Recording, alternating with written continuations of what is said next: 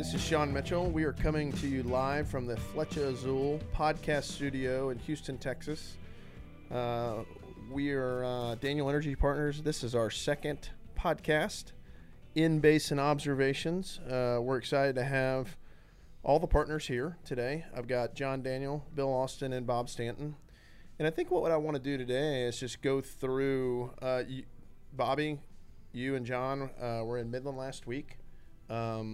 I'd love to hear, I want to get to some of the activity reports and the anecdotes from the road, but what I really want to do, Bobby, is first start out with you and ask you, you've never been on the road with John in this format, certainly at Daniel Energy Partners because you're fairly new to the firm, but talk to us a little bit about this trip with John. I know it can be overwhelming because he does a lot to get prepared for these trips, but just maybe walk us through your first trip to Midland. Okay, well, having worked with John for 5 years or however long we overlapped at Simmons, I've heard a lot about him going to the Permian and going to Midland, and I really had no idea what it was all about. I didn't know if he was just driving around in his truck, checking out equipment. I didn't know. So yes, he does that. Yeah. So I met him at the DoubleTree, and we were on our way late for a meeting, and we had walked 50 feet out of the hotel when some executive recognized him, and they had a quick 5 to 10 minute chat about activity in the basin and how this guy's business was picking up, and everyone wanted to know when he was coming back. So we proceeded to our meeting late. We had a great meeting, and then this was one of the reasons we were going was John's son, Trevor, was in Midland to start his new job, and John had a reception that he had sent an email to I don't know how many people, and at this point, this was the day of the reception. He was expecting a pretty minimal turnout, and it kind of told me, like, you know, I've gotten a few no's. I'm not sure how many people are going to turn out. So anyway, my expectations were relatively low. We walk into the restaurant out of the 108-degree heat from the parking lot, and John. First of all, everybody in the restaurant knew John. I walked in and said, "Hey, we're here for the," and John walked in the door, and they're like, "Oh, Mr. Daniel, Mr. Daniel." John, that's great. You've been a pretty good source of like consistent work for them over the last year, right? Yeah, we've had some big receptions there. So I'm expecting 20 to 30 people. We got there at 5:45. I think it was 5:45, and the reception was supposed to start at 6. About 6 o'clock, 2 people walked in, and I was like, oh my gosh, this is not going to be good. 20 minutes later, the place was packed, and I tried to do a head count, and I think I got somewhere between 50 and 60 people. Everybody there, knowing the intent of it is to network and meet people, and people were all making a conscious effort to do it. Lots of business cards exchanged, lots of, what do you do, who are you, who do you work for? And pretty much everybody that I spoke with about it said this was great. You know, I really enjoyed meeting all these people. You know, you didn't oversell it. You know, it was exactly what they had hoped it to be. And I think, I think people made new connections with whom to do business in the future. Yeah. And I'll just leave it at that. Well, that's a great recap, and it reminds me of the kind of the first couple of trips I went with him. The same. I think the expectation was pretty low, and he way over-delivered in terms of the number of people and the quality of people that were at the receptions that I've been to out there with him. It's just fascinating what he's able to do. We're very lucky to have him as a partner. But one quick question, because I know he probably made you go to Dairy Queen. What kind of blizzard did you get? Oh, I always get the Heath bar. It was delicious. What did John get? Cookies and cream Oreos. Oreo Blizzard and a large soda. Yeah. Gotta have the ice cream and the soda. Ice cream and soda. We're going to get back to the Rolling Sevens, right? So I don't need to talk about that now. No, we will come around to the Rolling Sevens, but I'm sure you guys went out there as well. But to jump in a little bit more on just kind of the activity front, John, Bob, talk to us a little bit about rig activity. I know what we talk about at Daniel Energy Partners is we see a kind of steady grind higher in the rig count by the end of this year. where is kind of the rig activity today, and how is that kind of jiving with our Daniel Energy Partners model as we go into the end of this year and into the first part of 22? Should have brought all the numbers on paper because I tend to forget things. It's But we're okay. sort of in that if I think, if you use Baker as your proxy, it's right around 230, 240-ish for the Permian rig count. And then from the overall rig count, it's going back, it's like 440-ish. I have to just double check, but I think I'm in the ballpark here. When we had, it's funny how it works. We had put out our updated forecast back in early March. And we had, at that point, we were believing that we would see a rig count go into the 600 range by, sort of call it Q1 22. And we held firm on that, and then had a few of my E&P friends say, "Oh man, you're crazy." I ended up making a $1 bet with one guy. So our bet right now is $1, so it's big money. But that the Baker count will be 625 on March 31st, 22. And then I told another E&P company about that bet, a few weeks later, and he's like, "Oh, I'm taking the under on that." So I started getting really worried. So I was like, "Oh shit, I'm going to be out $2." And but then we go out, and so then of course you wimp out and you kind of lower your rig count forecast, which I did. And then I go to Midland this past week, and you're starting to talk to everybody. And I'm like, "Crap, I probably shouldn't have lowered the rig count forecast. Probably should have maintained it." Because the anecdotes were pretty positive in terms of rig activity, and it's from everyone from the smallest people to the big people, public and private. And we're not going to name any names here, but as you start triangulating on the numbers, you have little. Let's say you're a little company and you're running one rig, you go to two. You say, "Well, that's only one rig," but that's 100% increase, right? It's a law of small numbers. I took Bobby with me to a meeting. It was a small E&P, and he basically said, "Yeah, we drilled a few wells in 2021, but we're probably going to go to a full rig in 2022. Okay. I don't know what that percentage is, but it's high on a percentage basis. And then you talk to some of the larger companies, and they acknowledge that they're looking at adding rigs. And so when you add it all up, between the small survey that we did, and I have to do a degree of extrapolation here, which is always dangerous, but we were with, I think it was 7 or 8 E&P companies, and it's like plus 18 to plus 20 rigs. And again, you do the monkey math, and it's call it 30% plus growth in the Permian rig count. And I think from current levels, Oh, wow. right? And I think and then what happened is we were my son and I were at breakfast, and we try to use our ears to hear what people are saying sometimes. And land drilling contact and E&P contact sit down right at the table next to us. And, I didn't eavesdrop completely, but you want to know what's going on. Anyway, I ran into this guy after the fact, and we were just talking shop. And he said he was out there doing his sales calls. And he's like, "Look," he goes, we're fielding lots of inquiries right now. And there is an expectation that you can just pick up all these rigs in January, because you're going to get fresh budget dollars. Like most of these E&Ps are very, the capital discipline theme is real. Is real. Yep. And they're sticking with their budget, but their budget is for this year. Right. And a lot of the budgets were based on, call it a 40, 45 price deck. The strip would say it's higher than that. So are they going to use 55? Are they going to use 60? I don't know what they're going to use. But the point is, even if they have a low reinvestment rate, which is what they've been doing, you're still going to have more cash flow for activity. Yep. So activity's going up.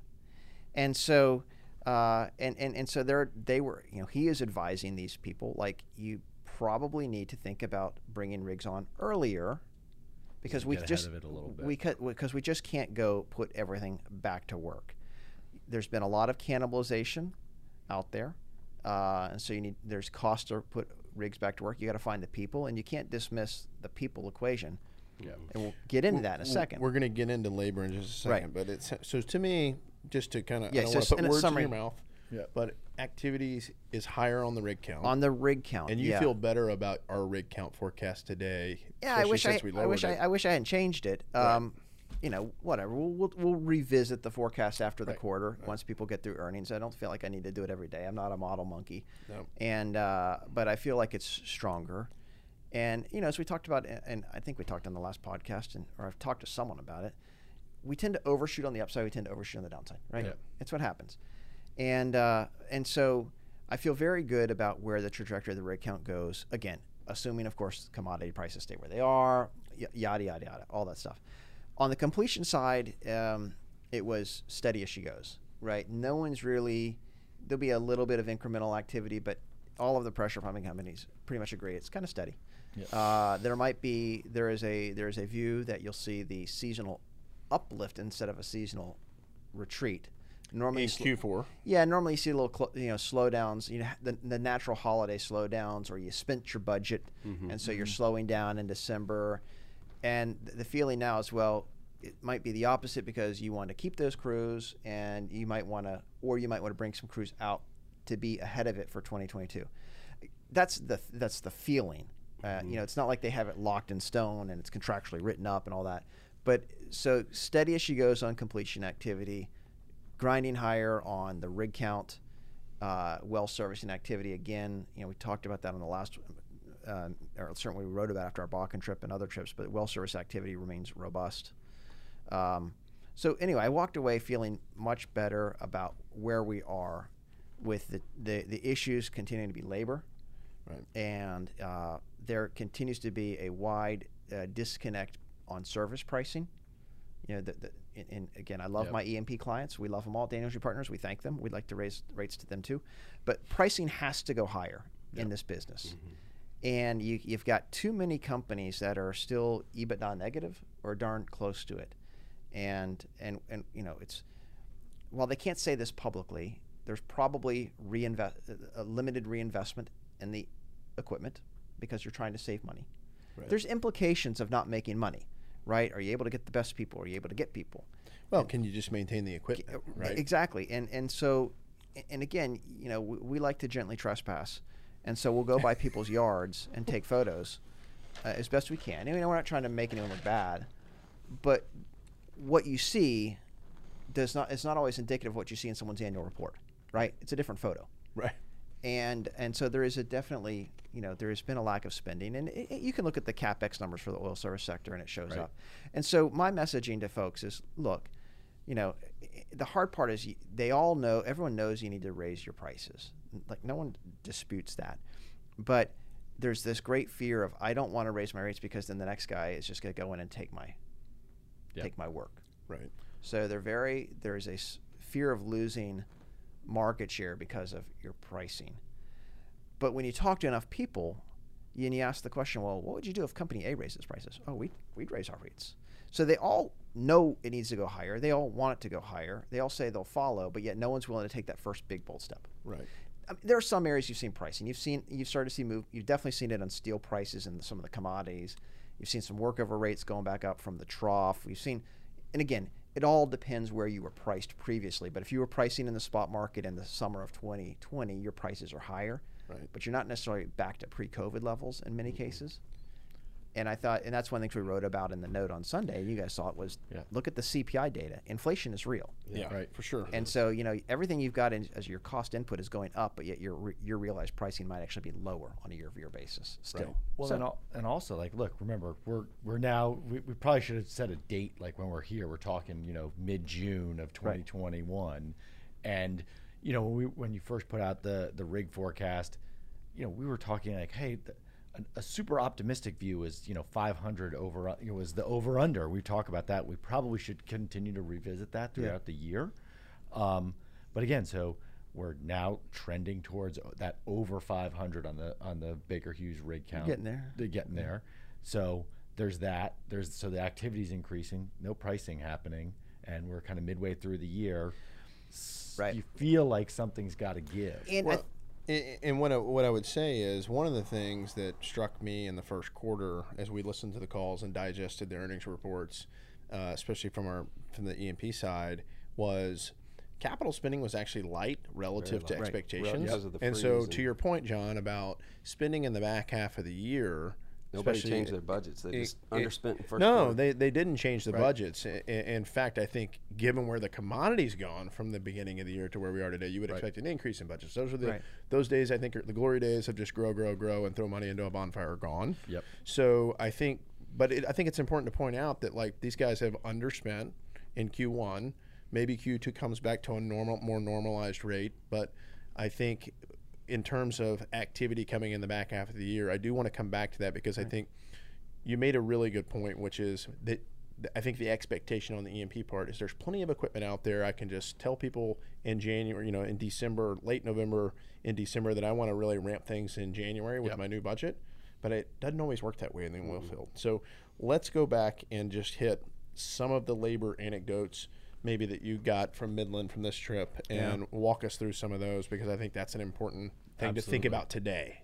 Yeah, as we go into this summer. Yeah, a few of the things. A lot of people talk about we go through the downturn. We have all the people that got laid off.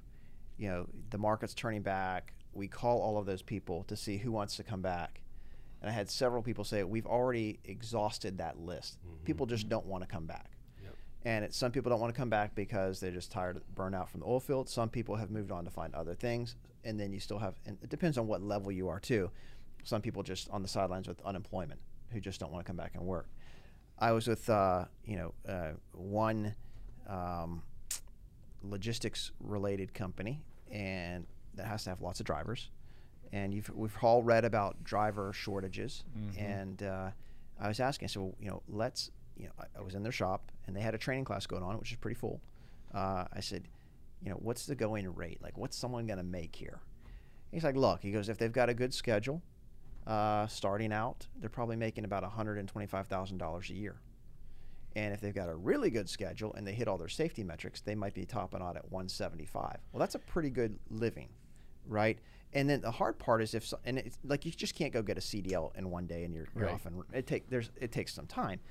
But you compare that trajectory, or say you're a drilling hand where you make a little bit more money and you've got more hours, to other sectors, like you do the hourly wages. There's a big delta in some of the effective difference.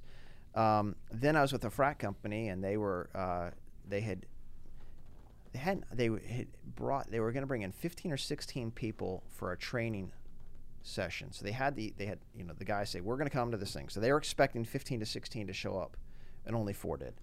And they were just telling me, just complaining about, they weren't complaining, like, it's tight. Like, we don't have the ability to ramp right now. That's right. And so, I heard that multiple times. And so what's interesting is after we put out the Sunday note, I had one drilling contractor reach out to me, and he kind of pushed back a little bit. He goes, this might be a little bit optimistic, because we talked about some of the expectations for activity, and he really talked about the labor situation. And my view is that wages will go up, and it's a supply-demand thing and price thing. Once wages go up, people will eventually, you pay people enough, eventually people start to come back. Right. Okay. So I'm a big believer in that. We'll see if it plays out. Well, I mean, that's a big debate. That's a big debate on the macro. Like, that's outside of our industry too, right? I mean, we could go deep on that. But what I felt good about is we had some, the best part about writing research is I love it when people write me nice notes as feedback. And so we'll take a few of those. But we had, I had one E&P company come back and say, that hadn't met with out in Midland, and they're like, we agree. Forwarded the note to the team. We agree with what you wrote. Talk with a industry friend who was with a completions friend. Again, it's anecdotal, but it's like he's like, yeah, we talked about your note. Went out to dinner. And it's like, you're spot on. And then because that trip was focused just on the Permian, I was like, well, I don't want to get too excited because these are all positive. There's more to life than the Permian, right? And so. We reached out. I reached out to someone in a natural gas region and asked him. I said, "How many rigs are you running? How many adding?" And again, unique situation, private company, but you do the math, and I won't give the numbers because it starts to give away the company. Right. But it's about a 33% plus increase in rig count for them from now through where they hit what they're trying to ramp to in 2022. So long and short is I felt very good about the trip.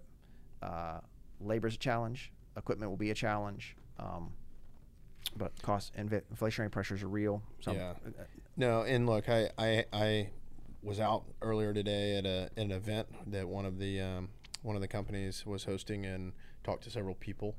By the way, several of them were like, "We get John's note, we get your guys' note, we love it, we think you're spot on." So it's not just the people in Midland that you talk to that would say what you guys are doing. It really kind of adds up, if you will. Right. Had one guy say that today. I thought that was interesting. and we'll talk about that a little bit later in the podcast. But as we kind of close the loop here on Midland, and not really close the loop, but like you had some interesting anecdotes in your note about supply chain issues that some folks are having. Maybe talk to us a little bit about supply chain materials, as Bill mentioned earlier, was nodding his head. And when we started talking about inflationary pressures around the country, it's not just in the U.S., it's global. But what are we seeing on the supply chain side? And talk about some of the anecdotes from your trip on the supply chain side that you thought were most interesting. Yeah, like obviously we are hearing about challenges on supply chain, right? Broadly speaking, but sometimes it's seen as believing. And so I was in a rig builder's facility, and we were looking at a mast that had been recertified, ready to go, except it was waiting on, like, I'll probably screw up the name of the part, but just simplistically like a rubber O-ring, right? And the guy's like, look, no one makes this anymore. And he said this thing's been sitting around for 3 weeks ready to go, and they can't get the part. We then were looking at another piece of equipment, and the guy was missing, it was like an 8-inch bolt, right? About like that big for the camera if they're seeing it. So, and I'm like, dude, why don't you just make that? Like, you've just made a rig here, right? Why can't you make a bolt? Yeah. He's like, we probably could, but then like our per unit cost would because we're not making enough, would probably be about $300, and this is something I could probably buy for $10. Right. And so we're waiting on this part, and so it was holding up, the delivery of a rig. And then I talked to a fluid end guy, and he's just talking about, hey, anything that's coming in from China, we're having issues, with container shortages, et cetera. So there's delays, and oh, by the way, like on fluid ends, in the downturn, people were just trying to sell anything to survive. Yeah. So moving inventory to get cash. We heard of some really crazy, prices on fluid ends. Now, there's not a lot of inventory on the ground ready to go. Steel prices are rising, and so fluid end costs are shooting up, according to these guys. I don't have all the prices. I haven't done a fluid end update per se yet. We'll do that. But point being is that there's lead time issues on getting some of at least getting his product. Maybe others have no issues, but this is a one-off discussion. But the point is, if you were enjoying certain lower costs, like in the case of a frac company on fluid ends, you're probably not enjoying that today, right? Fair enough. And also during the downturn, you had people that you rob parts from units. You would pull a fluid end off, you pull an engine off. It's the whole concept of cannibalization. It's a bolt. And exactly, and so it's you do what you have to do to survive. But there's an implication of that, and it's the time to ramp takes longer. And I think if you go back to Q1 earnings season, there were several companies that alluded to reactivation costs going up, et cetera. And so you could just in looking at several facilities, you could see some of those supply chain challenges. Well, and it feels like the industry's at a point today where going and taking stuff off the equipment that you parked against the fence, it seems like that has happened. That we don't have that option anymore. Yep. You actually are going to have to start ordering new fluid ends and new pieces to go back on this equipment to keep it working or to put it back out to work. I guess I just want to kind of close the loop on the bigger picture here with activity higher. Right. With rig activity higher, frac activity stable to probably moving higher, labor issues. You gave several anecdotes on labor. Yeah. Supply chain issues, commodity price that's significantly higher than where we thought it would be. Mm-hmm. Really, I gotta believe you're going to see some service cost inflation here. Yeah. Also, in that OFS companies are EBITDA negative. No, that's my point. Yeah. And so we're sitting here having this conversation, and just the dumb guy in me says there's no doubt pricing is going higher, and I think we're not seeing it necessarily yet. Yeah. You mentioned steel and some other pass-throughs that are happening, but I think real pricing has to come sooner than people think, given the framework that we're dealing with. Well, it needs to come sooner. Again, the question is when is someone going to take the first major step to push it? Here's the other thing too, that when we talk to the companies about pricing strategy, do you try to take small bites at the increases? Like, we need some relief, here's a 3% increase, or do you go big and say 40% increase and hope you get 20? Again, I don't mean that, I don't want to live my life behind an Excel spreadsheet. Right. But it's a mathematical exercise. Are you going to try to get, are you going to lose 10% of your work, 20% for a 20% price increase? What's the number where you're better off? And And so that was a lot of the discussion I had with the service guys, because I think their initial instinct is, let's just do some smaller increases, try to see if we can get it pass through, get some, the term is get some relief. And you say, well, first of all, what we've seen in this last several years is these cycles tend to be shorter, right? Mm-hmm. So how much time do you really have? Yeah. I mean, you need to. I say, dare to be great. Yeah. And but I don't run an oil service business, so it's easy. You're not going in to ask for price. No, and I also think if Daniel you're Energy Partners pricing is going up, by the way. Yeah. 2022, yes. But then the thing that is interesting is you hear all of the challenges that are going on, and no one would. Again, the mood is good in the sense that activity is going higher, broadly speaking. So that is good. There are issues, whether it be labor, supply chain, et.cetera., and we know profitability is a challenge. But then what is surprising is when you talk to people and you see that there's still startups coming. Mm-hmm. Well, that was my next. And there's still, and it's not like Good segue. Yeah, you see people still adding capacity. Mm-hmm. And it's not just I saw someone who is looking at building more frac equipment, not in the business. I met a guy at a rig builder who's picking up delivery of a new workover rig, expanding. And you just see this, and on the one hand, I love the entrepreneurial spirit, but a lot of this stuff is used equipment that's getting recirculated back into the market, right? Yeah. And the four of us sitting around, we like to think of ourselves as rational. Can we get upset about that? In the sense, it's like, oh no, are the guys out there kind of gonna mess it up? Well, that's the thing is, like, for some of them, if you're small enough, your overhead's low enough, and you're buying something at 10, 20, 30 cents on the dollar, then, and you're making a bet that this is more than, a 2-quarter cycle. And because I know many of these people personally, some of them, they'll probably be successful, right? Yeah. They'll probably be successful. Even if they take pricing at the lowest end, if they buy the assets for 20 cents on the dollar, they can actually make a decent return. And I guess you're kind of playing for the upcycle and pricing going higher than selling your company. Right. Yep. And so, it's on the one hand, the hard part when we write about this is, like, we want everybody to be happy. Agreed. Okay? I want my E&P companies to crush it. I want the oil service companies to make lots of money, and I want the capital equipment guys to sell lots of stuff. Yeah. But it doesn't work like that, right? That's not reality. Yeah, it's just, but that would be great. And so right now the hard part is you're trying to see, you want to see the business get better, and you see some of these actions which can still impact the market because you're creating more competition. Right. And we're it's coming hard off a low base too. Coming off a low number. So, that was one of the interesting things, is seeing some of the entrepreneurial spirit of some of the folks. A lot of that. There was a lot of entrepreneurial. It just seemed like it's just messy.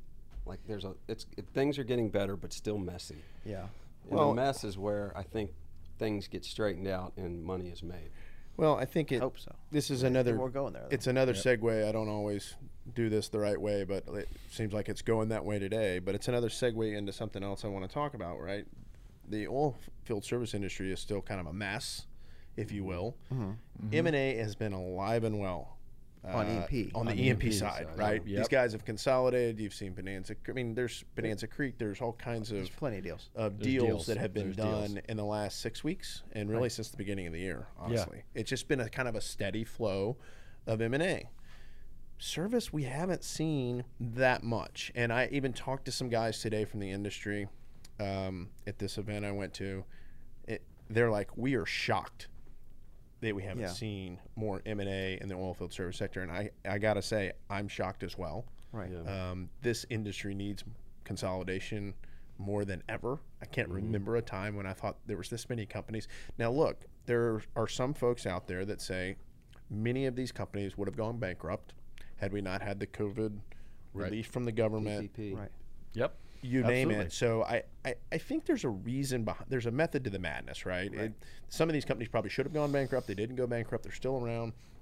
We need to see consolidation, but a lot of these companies still have a ton of debt, right? Yeah. And so anyway, with that, maybe talk to us a little bit about kind of your view on OFS consolidation. I mean, I know you think there's a need for it, but just kind of maybe give us some of your wisdom, if you will, about that, on consolidation in the sector. everybody has a different reason why it hasn't happened. Yeah. Yep. That's right. Balance sheets is one.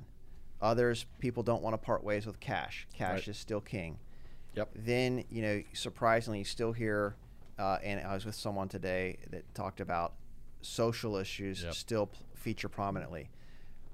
Simplistically, if you're oil service company A, you buy company B. If I'm the management team at company B, where am I going to go? Right.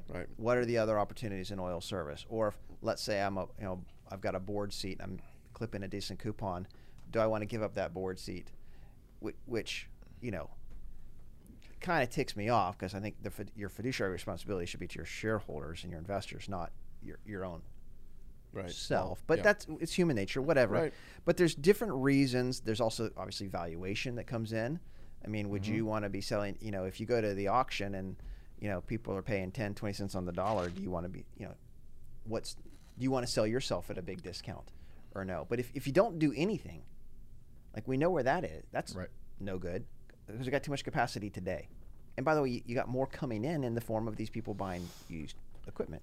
Yeah. And, if you're the B guy, you're on your own. What are you going to do? Right. Go buy equipment for 10, 20 cents on the dollar. Well, that's the thing is, and we're seeing that. And, we wrote about this a couple weeks ago. We went up to the auction in Bossier City to look at stuff being sold. And, all of those pump down units got bought. Now, I don't know yet who all the buyers were, but they transacted. And then the wireline units, there was like 8 that were sold. Again, I don't know the buyers. It's not, I wish they would just wear their shirt and say, I'm with XYZ Energy Services, but they don't always do that. But, those units sold for, $30,000 to $40,000 a unit. I don't know if they were completely tooled out. They weren't on location. But the point is, that's a deep discount to replacement value. Mm-hmm. And there'll be some customers that will use it because they don't care about the new generation technology, et cetera, et cetera. So that's what's hard is we need to see consolidation. And I think it's really unappealing to say I've got to go do a defensive deal if I'm a company. But you need to see it. Yeah. And I don't know when everybody's doing the kabuki dance. We're all talking. And I hear that all the time. Yep. They don't want to say, I'm talking to so-and-so and so on. They don't do that. But yeah, we're actively looking. We're kicking the tires. Yeah. Well, and look, there's a bit of the first domino to fall type of thing as well. There's the everyone's doing the dance, talking, and first one to fall. A lot like I think potentially a lot like the operators, where hey, you saw these mergers of equals, these non-cash deals, and people say, oh, that actually worked. You guys could come to an agreement.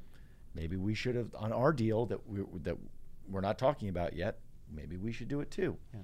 It's really hard. I really thought after the Liberty Schlumberger deal, you'd see more M&A because that was very well received. By everybody. I agree. And so it's been kind of a letdown that we haven't seen it. And as you guys know, I wrote this in a note. I'm like, I want to see the consolidation for the sake of the industry, but I don't want to see it because we lose clients. So I don't know. I kind of that's the tough part of it about it, but that's the right thing for the industry. No. And you said something earlier. I mean, some of these guys are talking about going to auction and buying assets. I actually talked to a guy yesterday in the industry, right? And he basically said we send a team to auction sometimes, literally to go buy assets if we can buy them at 10 cents on the dollar, and we will actually chop them up. Yeah, I thought that was a great anecdote to like some of these guys are actually trying to do rational things, and they're hoping that they win the auction at a low enough price to keep that equipment from getting back into the market. That's just the first time I've heard of that, and it was really interesting. I hadn't thought about it in a while, and I was like, that is a really rational thing to do. It makes sense, but imagine, let's say you're a public company A, and you say, we're going to allocate $50 million to go buy used equipment and chop it up. I bet your stock probably goes lower. That's probably right. Your shareholders, while they might like the sentiment. So that's the hard, that's the tricky part. You need cash flow. You got to figure out how to bury that. Well, then get prices but that's what needs to happen for the sake of the industry. For the sake of the industry. But it goes back, like you kind of but when that happens, the capital equipment guys are psyched because they get to rebuild it. They get to rebuild it. So I mean, everybody, everyone has a all right. Well, enough on the M&A front, but I think we need to see consolidation. I think it will happen eventually, and I'm with you. Like, I just don't know when these guys are going to stop doing the little dance. So let's go back a week or two. I know you wrote a pretty detailed, in-depth kind of well service report. Right. Maybe go back, since our last podcast we didn't really hit on this. Let's talk a little bit about that well service report, because there's some pretty interesting anecdotes in there. You mentioned earlier well services, although it's off the bottom, it's actually got some signs of life to it in some way, shape, or form. So maybe walk us through that, because there's a ton. I just remember from the report, there are a ton of well service rigs out there in the market. But let's talk about marketability of the rigs and how many rigs are actually marketable, and maybe kind of give us your update there. Yeah, so it's a sector near and dear to my heart, because I worked in it many moons ago. I've got a lot of friends in the well service community, and there was a time where well servicing was relatively cool, if you will. You had I don't know if it was cool, but I mean, there were public companies, right? You had more market cap. You go back to 10 years ago, Key was thriving, Basic was thriving, Complete Production Services, Forbes Energy Services done their IPO. Sure. Now you look at Pioneer was publicly traded. Now that market has changed radically, right? And it's a business that is traditionally very much relationship oriented, and I don't think, even though it's safety is important, it's very important, there's not the distinguishment on a rig like there had been in the drilling space for so many years. A rig was a rig is a rig. That's changed a little bit in the last year as we have longer laterals and you need bigger lifting capacity and so forth, and you do have a need for more of a specialized rig. But that's relatively new and say last couple years. But I still can't get an exact number of workover rigs, and I feel like I talk to a lot of people, but every time you turn around you find new people, right? Yeah. And I think that's so. The old, it used to be called the AESC. They just merged with PISA, and they're the Energy Workforce and Technology Council. They track on a monthly basis the number of rigs, and I've talked to them about it, and they're great people. But not everybody reports to them, and so their tally of total rigs, if I remember correctly, last month was right around 2,500-ish. If I go out and I count what I think exists, I'm more like at a 3,300 number. But I know that I haven't talked to everybody. And I know that there's companies I have in my list that I don't have a number next to them, but I know they exist, right? Right. So I know I'm understating it. And so, I don't know, 3,500, just make up a number. But then I talk to friends in the business, like on the rig building side, and they'll say, no, that's more like a 4,000 number. So in terms of total rigs, doesn't mean they're working. There's a lot that aren't. Right. And I'll get to that in a second. So we're trying to, refine our counts all the time. And the business has gotten better in the sense that, everything shut down last year, like everything. But people are coming back to work, and it's really three things. It's the rise in completion activity, so you got more drill outs. Right. So there's a lot more 24-hour rigs. We're at like 102 24-hour rigs. Not all are doing drill outs. Some are doing production work, but that's a lot. And then you see the rise in production work, bringing wells back online. Commodity prices are great. And then there's also growing P&A activity. People are trying to, and I haven't dug too deep into just the P&A side, but if you can P&A old wells, it's to help reduce your emissions. If you're the E&P company, there's emphasis on P&A. Yeah, like California, particularly in places like that. Yep. So the business is doing better, and as I talk to most of the well service companies, they have been raising their rates off the pre-COVID lows, and they're getting close to the pre-COVID pricing, but they're really not making any money. Right. And so margins are sort of at the gross margin division level, still in that mid-teens, some cases upper teens. Key just put out its Q1 numbers last night. I haven't had a chance to read the release, so shame on me. But we'll get to that. But as we went out and did our tally of the numbers that we can come up with in terms of total rig count. Let's just round. Call it 3,400. I'm going to round up a little bit. Yeah, I like it. Then we count maybe like 20. Oh gosh, what is it like around? Of that 3,400, we talk to people that own about like 2,200. It's 2,300 of those. I think that's again. Right. This is government work here. Yep. But it's good enough for discussion. And then of that 2,300, 2,200, about 900 are working. So call it on average, if you're a workover company, 30 to 40% of your capacity is running. Does that make sense? Yeah. No. All right. So, but the mood is generally getting better. We did see the first M&A announcement within well servicing. That was the guys at Axis picking up the Forbes assets. Again, like every sector within oil service, there needs to be a lot more consolidation. Right, Yeah, those are two smaller guys, which are fine. But you're fine. But they're now, in terms of total rigs, they've moved up the totem pole on a combined basis. So anyway, the mood is getting better with those folks, and it's actually one of the areas I'm most excited about, because I think that's where you'll see the most consolidation is within well servicing. That's of all the sectors that we focus on. And so but the thing is interesting is when I'm out in Midland this past week, I come across 2 new well service companies that I had never heard of. One of whom was picking up a new rig. So wow, that's the challenge. Is it's hard to find all these people, and I love the well service people. They're great, but not all of them have up to date websites. Right, so it's hard to find some of these people. Some of them don't even have a website at all. And look, I mean, I can remember going to well service rig builder with you in Midland at one point in time, and I remember talking to the guy about just the cycles and how many guys come and order new equipment from you, and he goes, well, the one thing you got to remember about the well service business is, and you've said this before, but it's very much a relationship and a Bubba business. Yep. And it's a term of endearment. Yeah. and the cost to build, I mean, let's back up a bit too, because the cost to build a well service rig relative to building a new frac fleet or relative to building a new tier 1 rig, land drilling rig, right? So the capital investment required is not nearly what it is to get into business. No, I mean, if the sticker price on a new workover rig, $800,000 to $900,000 bucks. Maybe and it depends on the rig builder, because there are those that have different. Everyone has different pricing, but if you look at the used rig market, and there have been a lot of auctions in the last couple of years with workover rigs being sold. One of my biggest complaints has been the fact that some well service companies sell older rigs to get cash. Right. And I understand why they're doing it, because they need cash. But they would argue that, hey, look, we don't really view this as a competitor because it's an old crappy rig. And I say, well, they might steal your crew. Yeah. So in some respects, it could be a competitor. And I think that, there's different websites you can go to. TradeQuip is one.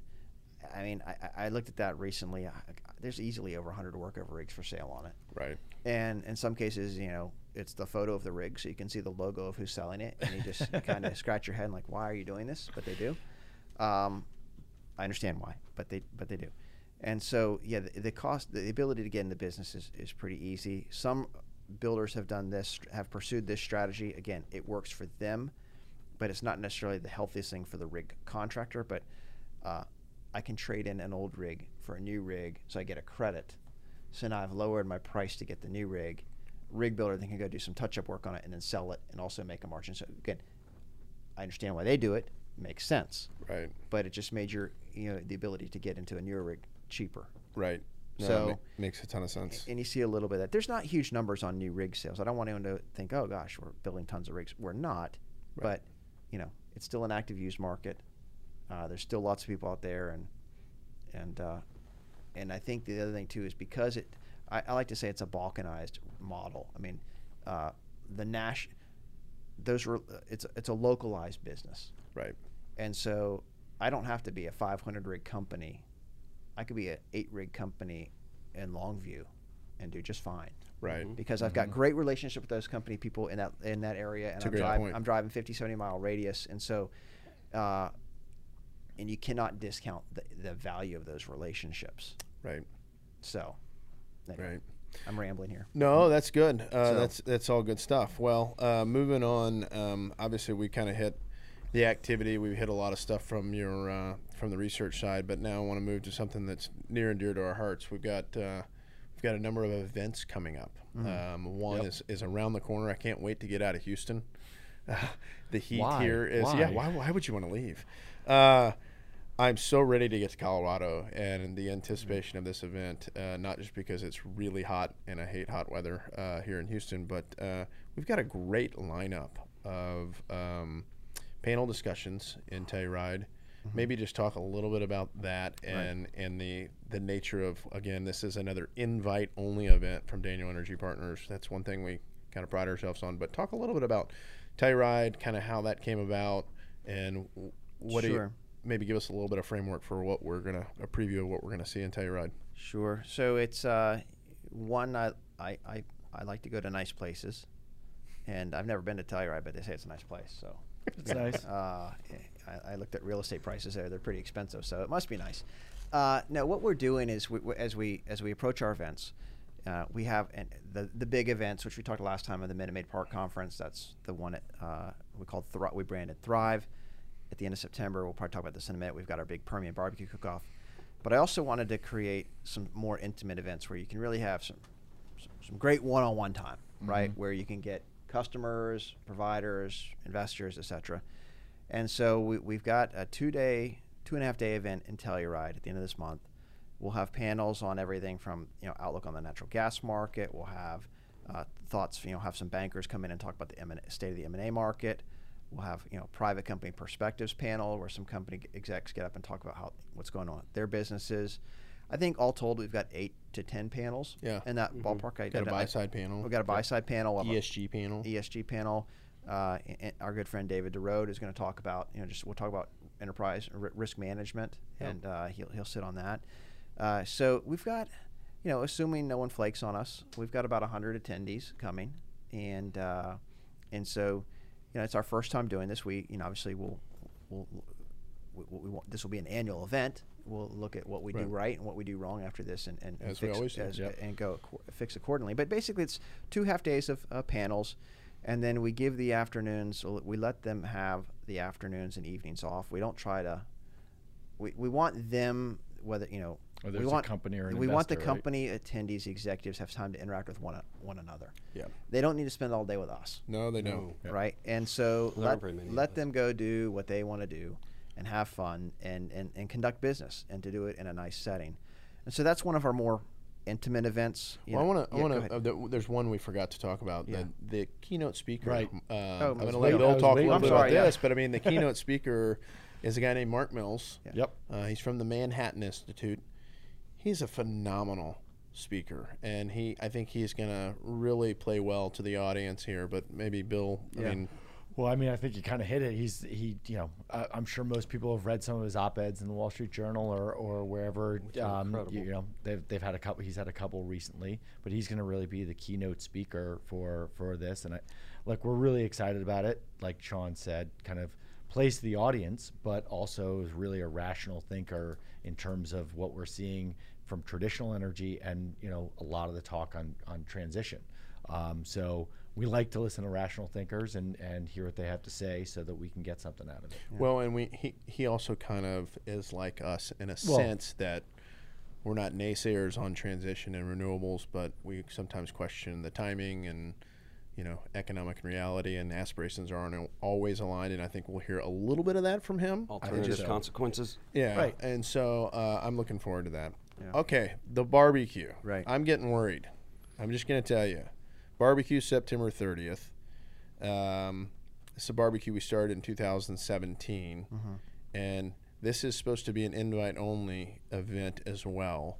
And Well, it is. No. It is an invite-only event. Are you worried this barbecue is getting too big? Like, is this just going to be way beyond our imagination, or No, we're not, because we'll end up limiting it.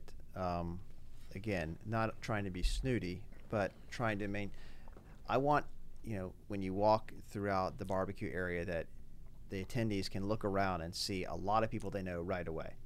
I don't want, it's going to be hot out. I don't want 3,000 people standing next to each other sweating. Like go have fun, keep it a little bit aired out, have some space. But we'll have 60 companies out there cooking. I think we're at 55, maybe 56 that are signed up today. Yep. I literally, as we're sitting here doing this podcast, I get an email on someone wanted to enter a team. So there's a ton of interest by the industry to participate. We are doing, I'd like to say, a very good job of getting our judges list rounded out. We've got a significant number of the leading Permian E&P companies that are going to be, their executive teams will be coming out to judge the food. Still trying to figure out the band. We're having a little bit of debate on that. But the way we're going to, we're going to try to keep this thing to no more than 2,000 people. And what we want is our cooking teams and sponsors to have a certain amount of tickets that they can invite, that they can use for their employees, or they can use for customers, or both. I don't really care. It's their ticket, Right. Right. and they should invite someone that is Is meaningful. it to helps them. their business, Right. Right, and if you want to reward your employees, great. If you want to entertain your clients, great. It's all good. And then we'll have some that we can sprinkle around to our friends and family. But it's we'll have we will be announcing very soon our first title sponsor. Can't announce that today. No, Yeah. I'm not. I'm going to wait until we get the signed agreement. But it's a well-known firm, and we're working diligently on getting the second one. Bobby is going to get that done here pretty soon. Well, I just Can't looked up talk about that I either. mean, so we have 107 days. Just that was a good reminder as we pulled Yeah, it up on that. So 107 days. Yeah, no, I think it should be a pretty strong event. And look, I went to an event in Midland. There's a really good event yeah. this past week out there. Forgot about that. So there's been a number of other events that Right. people are heading out, and so hats off to there was a real good trade show that was just held out there last week, and a lot of equipment was there. Great, I saw a lot of people I know, so that was good. We're gonna have a little bit more food than they did, but it's If you want to learn more about love it, Daniel Energy Partners. Yeah, Yeah, DanielEnergyPartners.com. We have a website for Right. the barbecue. If you Yep. want to sponsor something at our barbecue, there's a sponsorship page. You can go to sponsor info. Right. And then that'll take you to a page where you can actually see what the sponsorship opportunities are out there and available. Right. And of course, they can email any one of us about sponsorship opportunities. Yeah, for too. sure. I mean, Right. Try we're not to here. email John. He gets too many emails. Yeah. So You you email know, Bob and yeah. Sean and and Bill. and Yeah. Bill, But or Mary Helen. yeah. That's awesome. I'm excited. I keep worrying that we're getting too big on this barbecue, but you're keeping me in check here. Yeah. It sounds like we're going to be just fine.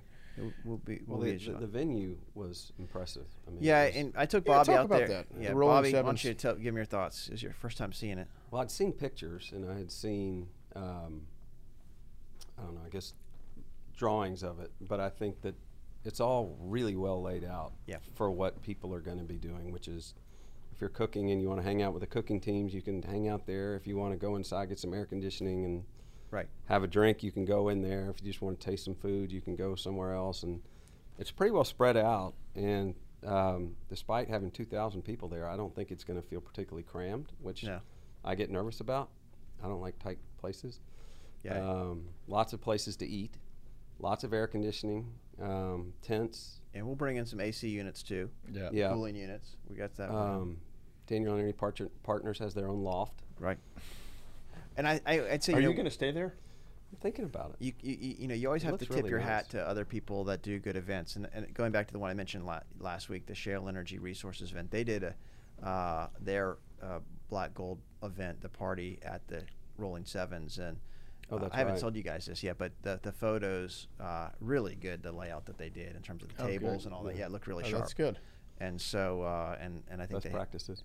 And I think no, it is. You steal I'm not good kidding. ideas and Yeah. and you acknowledge it. But they did it. It looked really nice. So Cool. They only had 600. no, but that's different. Is it? Yeah.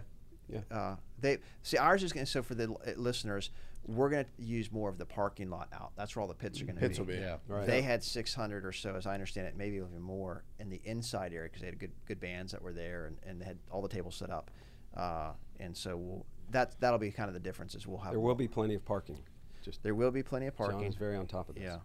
So all of the pits will be outside on that parking area. But anyway, we've talked enough about that. So but we're looking Okay. forward to that. And then other things that we're doing, this podcast will have already happened, but I've done it. But we'll be in Denver hosting an event at the Rockies game on Thursday night.